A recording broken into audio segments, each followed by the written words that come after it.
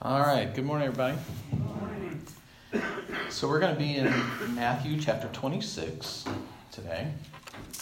Dad mentioned the carnival last night, which occurred on October 31st, which we call Halloween, which is a contraction for,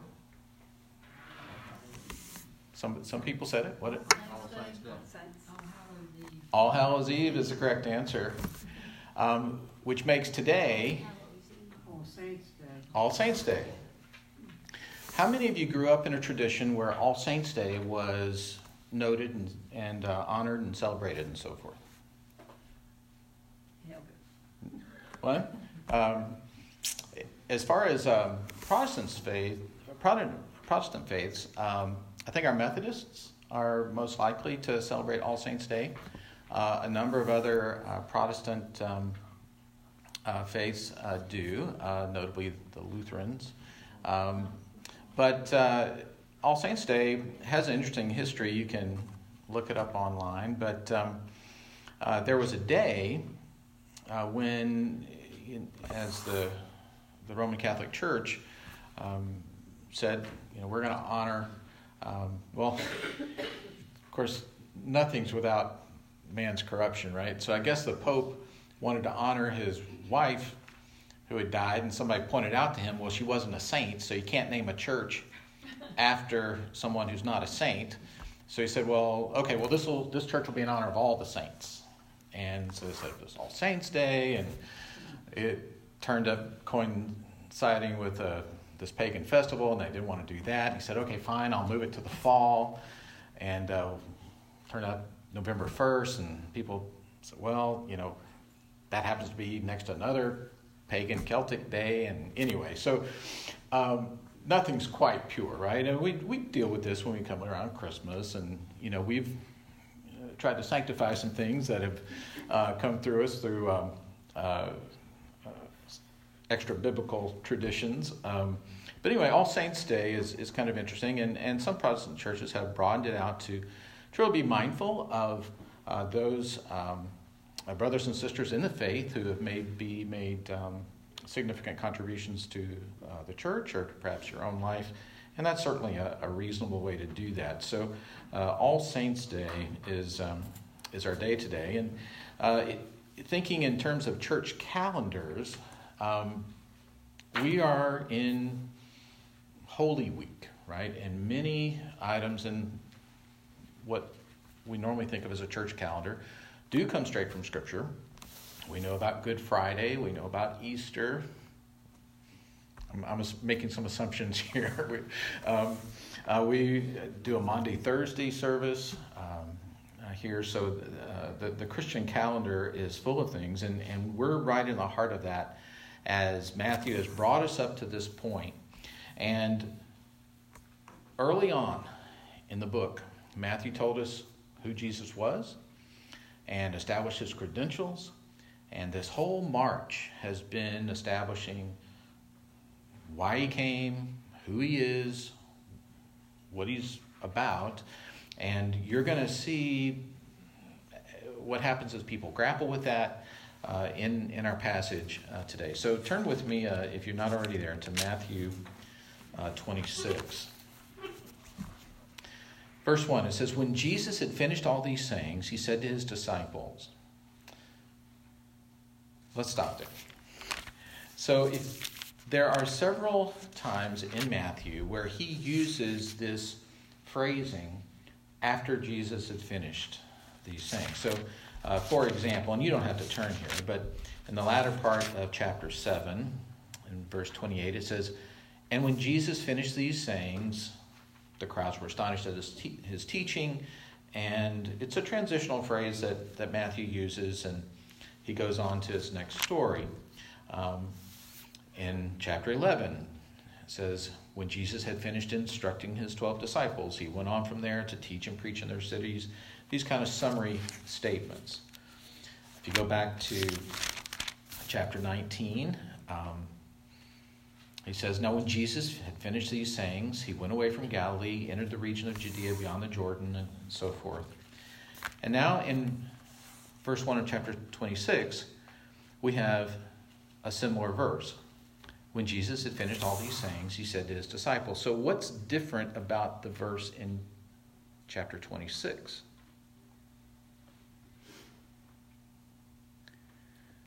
They're getting ready to kill Jesus. Well, they are getting ready to kill Jesus. It says, when Jesus had finished all these sayings.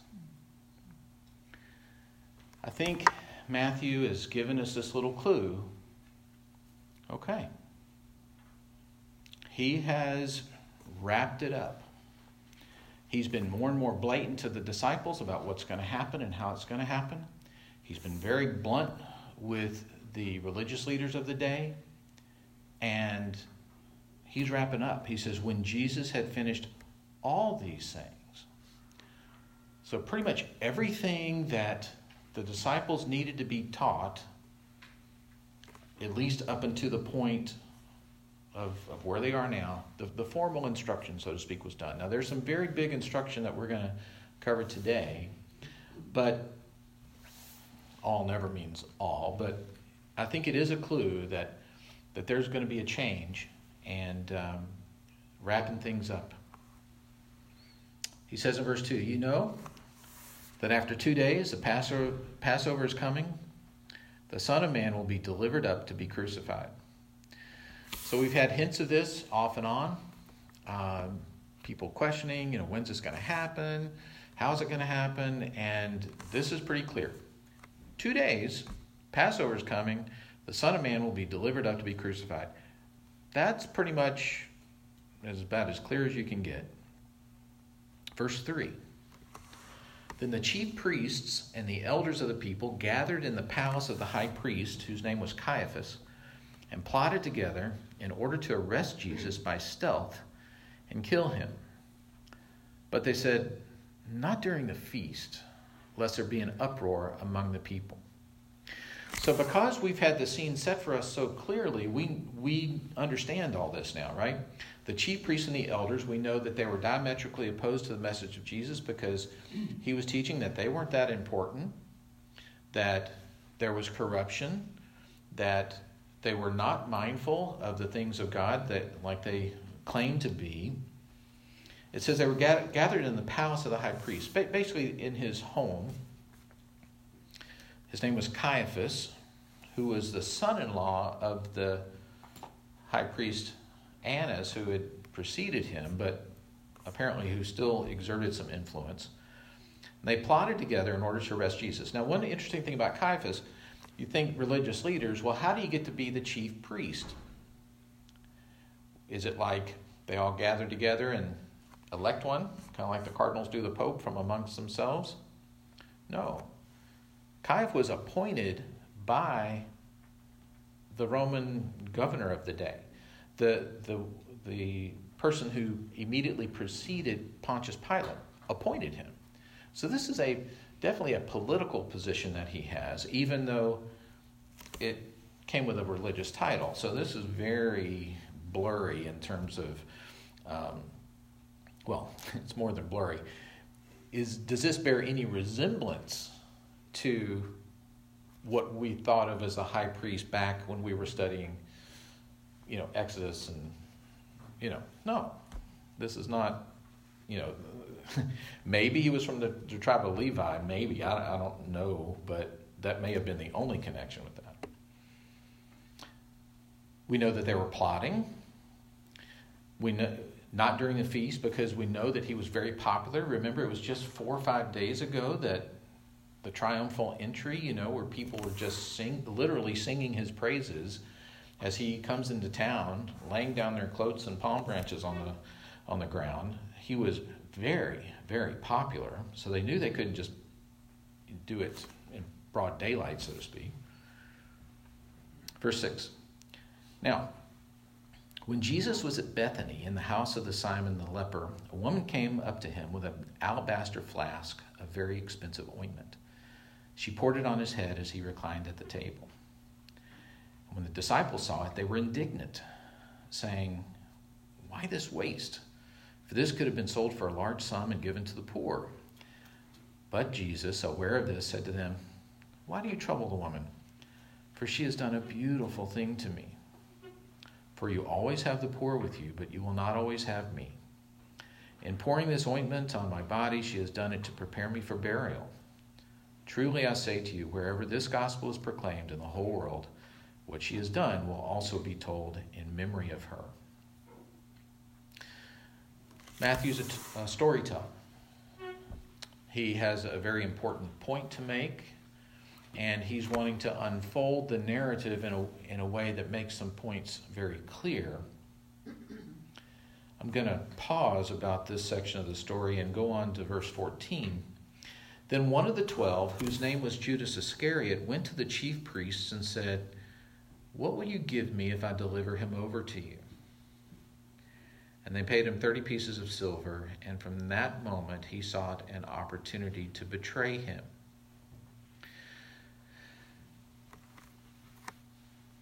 The story about Jesus being anointed at Bethany, we know from John, and you can flip over to John chapter 12, verse 1.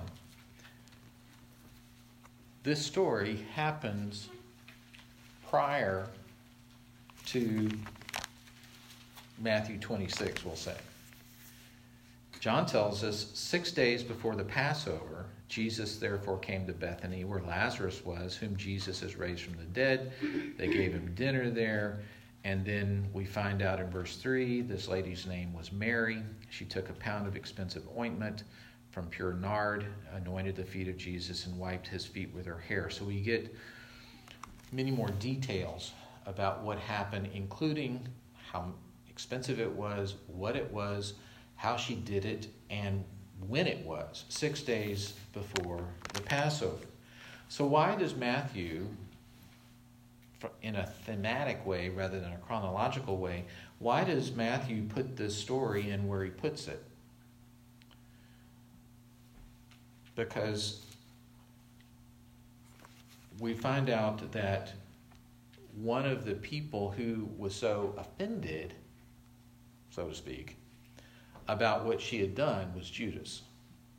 And that this was maybe one of the reasons why Judas had made that decision to betray him.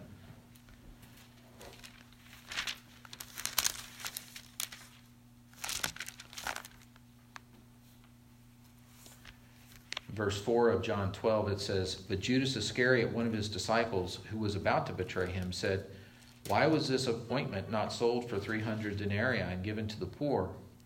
He said this not because he cared about the poor, but because he was a thief. Having charge over the money bag, he used to help himself to what was put into it."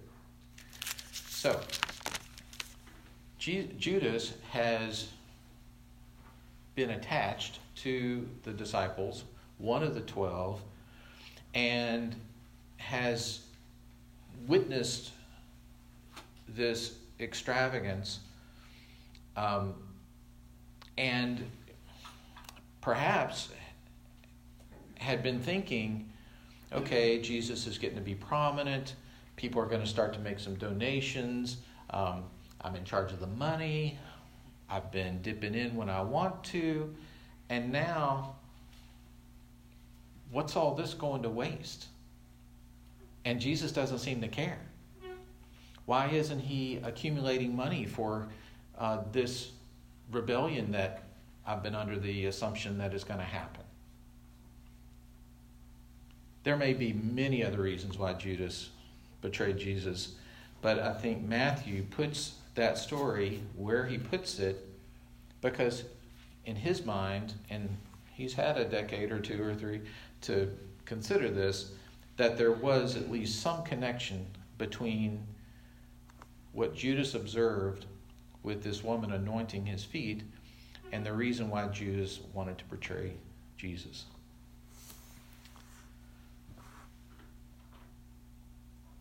Now down to verse 17. On the first day of unleavened bread, the disciples came to Jesus. "Where will you have us prepare for you to eat the Passover?"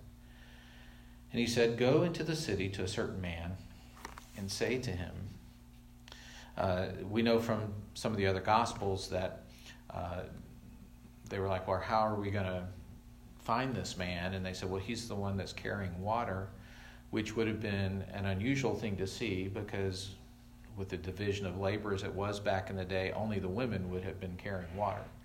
And so to see a man carrying a big jar of water would have been very obvious who this person was.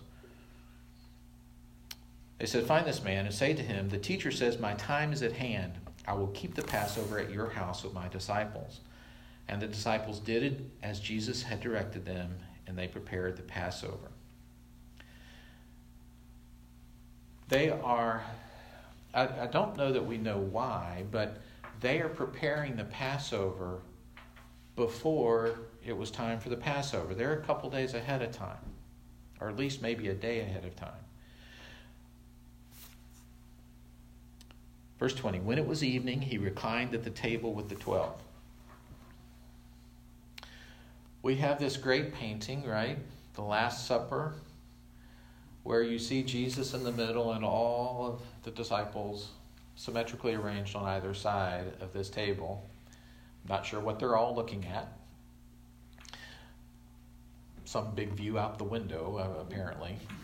But that's not at all how this was, right? So this is basically like a big sofa sectional, or maybe even better, a bunch of, if you've ever been on a cruise, there are about a gazillion lounge chairs around the pools. Unfortunately, there are 2 gazillion passengers on the cruise, so it's hard to find one of these loungers.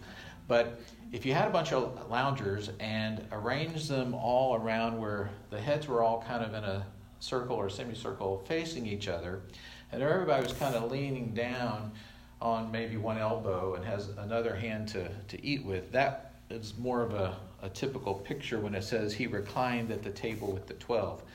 And that little detail is omitted from the famous painting, but that's the idea. And it says, verse 21, and as they were eating, he said, truly I say to you, one of you will betray me. And they were very sorrowful and began to say to him one after another, is it I, Lord? By this time, they know that Jesus is kind of good at like predicting things, and he's got this whole miracle thing that they've observed. So, they're believing that he is saying the truth there. 23, he says, he who has dipped his hand in the dish with me will betray me. Now, did that narrow it down at all? No. Was everybody dipping from the same dish? Yes, everyone was dipping from the same dish. But he at least narrowed it down to the disciples, right? It wasn't going to be like the waiter. Verse 24, the Son of Man goes as it is written of him. I must admit that phrase never hit me until this lesson. The Son of Man goes as it is written of him. What does that tell you? God has a sovereign will, and it applies to Jesus.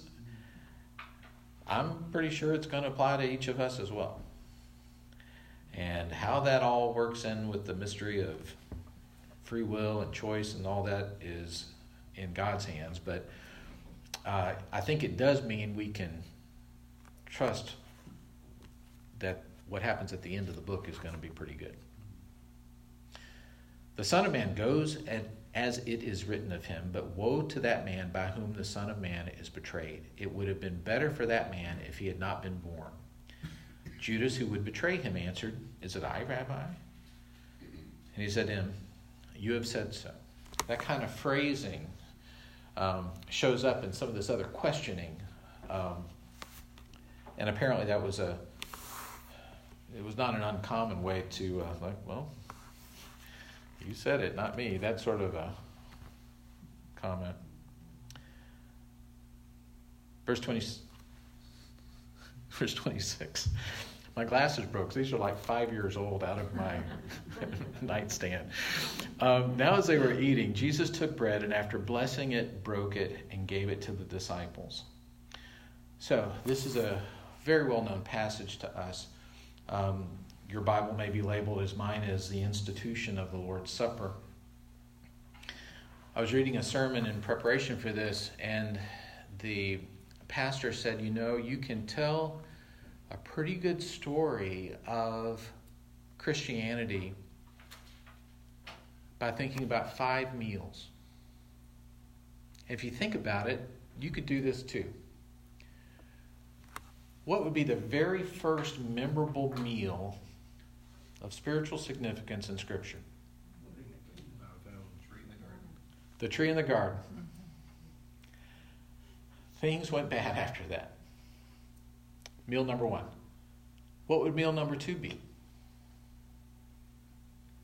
Feeding the wilderness. Feeding the children in the wilderness. Before then. Cain and Abel. After that. The Passover. The Passover. Meal number 2. Meal number 3, he says, would be this meal. This transition meal where Jesus is there to celebrate Passover. That's what he's told the disciples. But we just read it where he's given it a twist. He took the bread, after blessing it, broke it, gave it to the disciples, and now he says, take it, this is my body.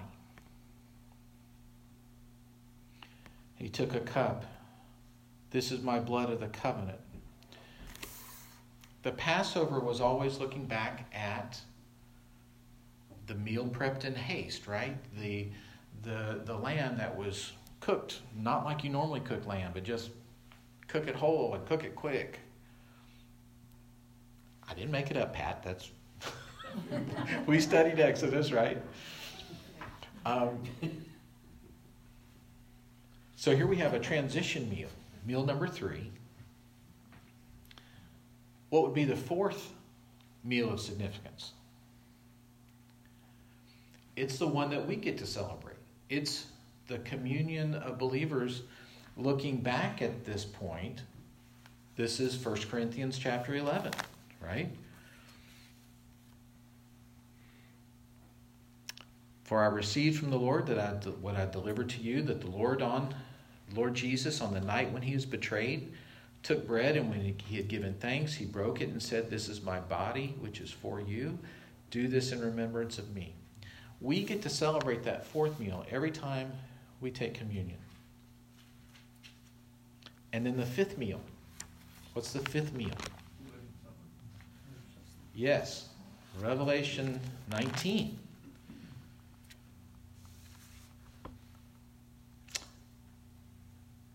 Verse 6, then I heard what seemed to be the voice of a great multitude, like the roar of many waters, like the sound of mighty peals of thunder, crying out, hallelujah, for the Lord our God, the Almighty, reigns. Let us exalt and rejoice and give him the glory, for the marriage of the Lamb has come, and his bride has made herself ready. You hear all about the marriage supper. That's a pretty good memory device, I thought. If Pastor alluded to this the other day, sometimes we wonder and get nervous about how we might talk about Jesus. This wouldn't be a bad way, right? Somebody says, well, hey, I know you're a Christian. Give me what's the short version of that? And you're come back and say, I can tell you everything about Christianity over 5 meals. Right? And you talk it through. And what does that mean? That means God was there at the beginning. He laid out something perfect. Man screwed it up. God is always about redeeming his people. He pulled them out of Egypt. Jesus was there, made the connection between our past and our future, and we're going to have an opportunity while we're here on earth to remember that, and now we can look forward to this final meal. That's not a bad way. Another little kind of memory device or way of being thoughtful about the Lord's Supper. One commentator said to think about the Lord's Supper directionally, that when we partake of the Lord's Supper, we're looking backwards at this event in history, that we can say we know it really happened. There really was Jesus. There really was a disciple. We can look back on that and know that that work is finished. We can look forward because Jesus says, I tell you, I won't drink of the fruit of the vine again until that day when I drink it new with you. That's the marriage supper. We can look at it as looking around us. We know from John that it was at this same supper when Jesus became as a slave and washed the disciples' feet. So we can look at those around us. It says something about looking outward. That verse, the passage I read in 1 Corinthians 11, Paul says, because when you do this, you proclaim the death of Jesus. So every time we take communion, we're preaching the Lord's Supper and the significance of that. Inwardly, we're supposed to reflect. You get the idea. Another good way of thinking about the Lord's Supper. Were these crazy days back then? Absolutely. Let me say it this way.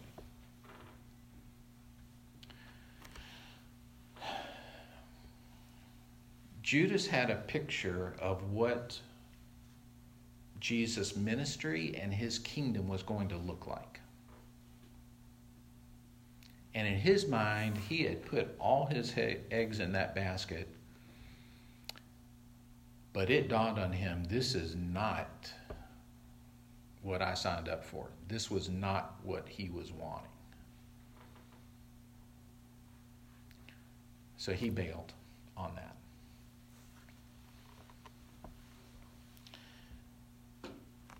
The disciples, the 11, had all their eggs in this basket too, so to speak. How do you think they felt just a few days later, after he'd been on the cross, having hung out with Jesus for 3 years? The reality of that probably obscured, at least in part, all of these clues and even the blatant statements that Jesus had been given to them that, this isn't the end. There's going to be there's another chapter after this. But even still, they had never seen anything like that. Well, actually, I take it back. They had seen something like that, hadn't they? Because they were just at Lazarus' house. It was Mary and Martha and Lazarus' house where the anointing happened. So they had seen resurrection. So I guess I could have been thinking about that. But still, it must have felt really, really weird until they saw Jesus again and they saw the power of the resurrection, and then things are building up, and then it's just a few weeks later and the Holy Spirit comes, and then next thing you know, like we saw in Acts when Pastor Bobby was preaching, that now it's all about going forward. It's all about, and Peter's preaching is like, who is this guy?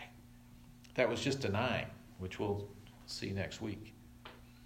So a lot has changed. I think it says something to us maybe because, we're on the eaves of an election where many, if not most of you maybe, have already voted, and people are curious about what's going to come out, and a lot of people are worried, and a lot of people are not sure how things are going to turn out, and oh my gosh, what's our future going to be?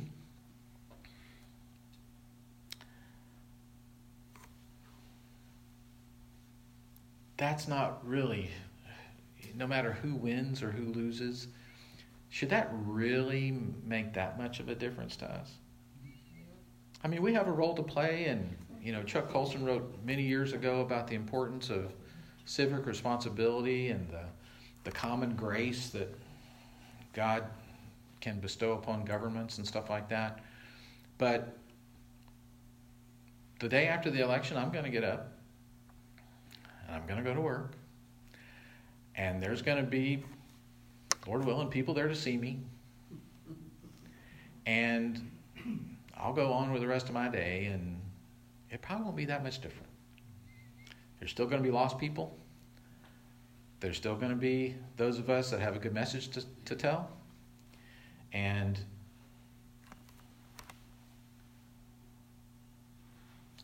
like I said, we can have confidence that the story turns out the way it does. I started off the lesson alluding to some of our Catholic influences that have kind of come down. You've heard of Dante, Italian poet, philosopher, and so forth. Things did not go well with him with the Catholic Church. He was, I guess, exiled or whatever. What was he dealing with? He was dealing with corrupt religious folks. Kind of like Jesus was dealing with corrupt religious folks. And out of that he writes, of course, his master poem, and toward the end he meets this gal who is just really doing amazing and is just serene with her surroundings. And he's puzzled by this, and basically she says, and I'm paraphrasing because I don't remember exactly, but in him is our peace. And so as Dante was kind of autobiographically writing all this about what all had happened to him and how corrupt things were, and he could say through this woman, in him is our peace. And so I think as we are maybe in various turmoil, and there is no perfect politician, we can say, in him is our peace.